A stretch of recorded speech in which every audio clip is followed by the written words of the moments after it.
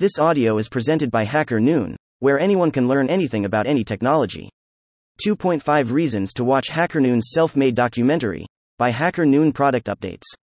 Happy New Year, Hackers Firework! In case you haven't heard already, Web 2.5, HackerNoon's original documentary, is now available for streaming.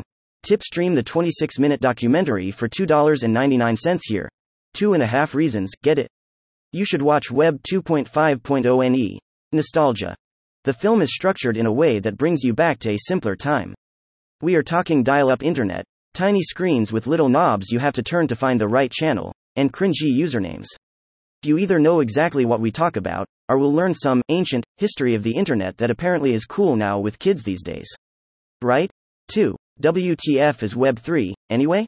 In a recent Hacker Noon poll with over 200 votes, the sentiment about Web 3 seems split between the die-hard crypto fans and the never-again crowd.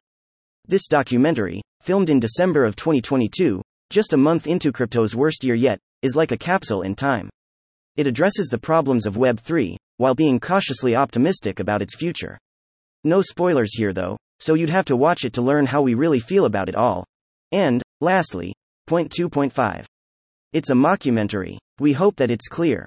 If it's not, well, you learn it here first. Tears of joy, tears of joy, tears of joy. Life is too short to take ourselves too seriously. Tip: watch the Web 2.5 documentary now. What viewers are saying about Web 2.5. 1. Unveiling the Web 2.5 documentary. Navigating the Future of the Internet, by Norm Bond. 2. Where are we with Web 2.5? A film from Hacker Noon, by Daniel McGlynn. 3. About Bitcoin and Web 2.5, Hacker Noon's first documentary, by Eduardo Prospero. Tip: watch the Web 2.5 documentary now. We hope to hear your reviews. From the Hacker Noon team with love, green heart. Thank you for listening to this Hacker Noon story, read by artificial intelligence.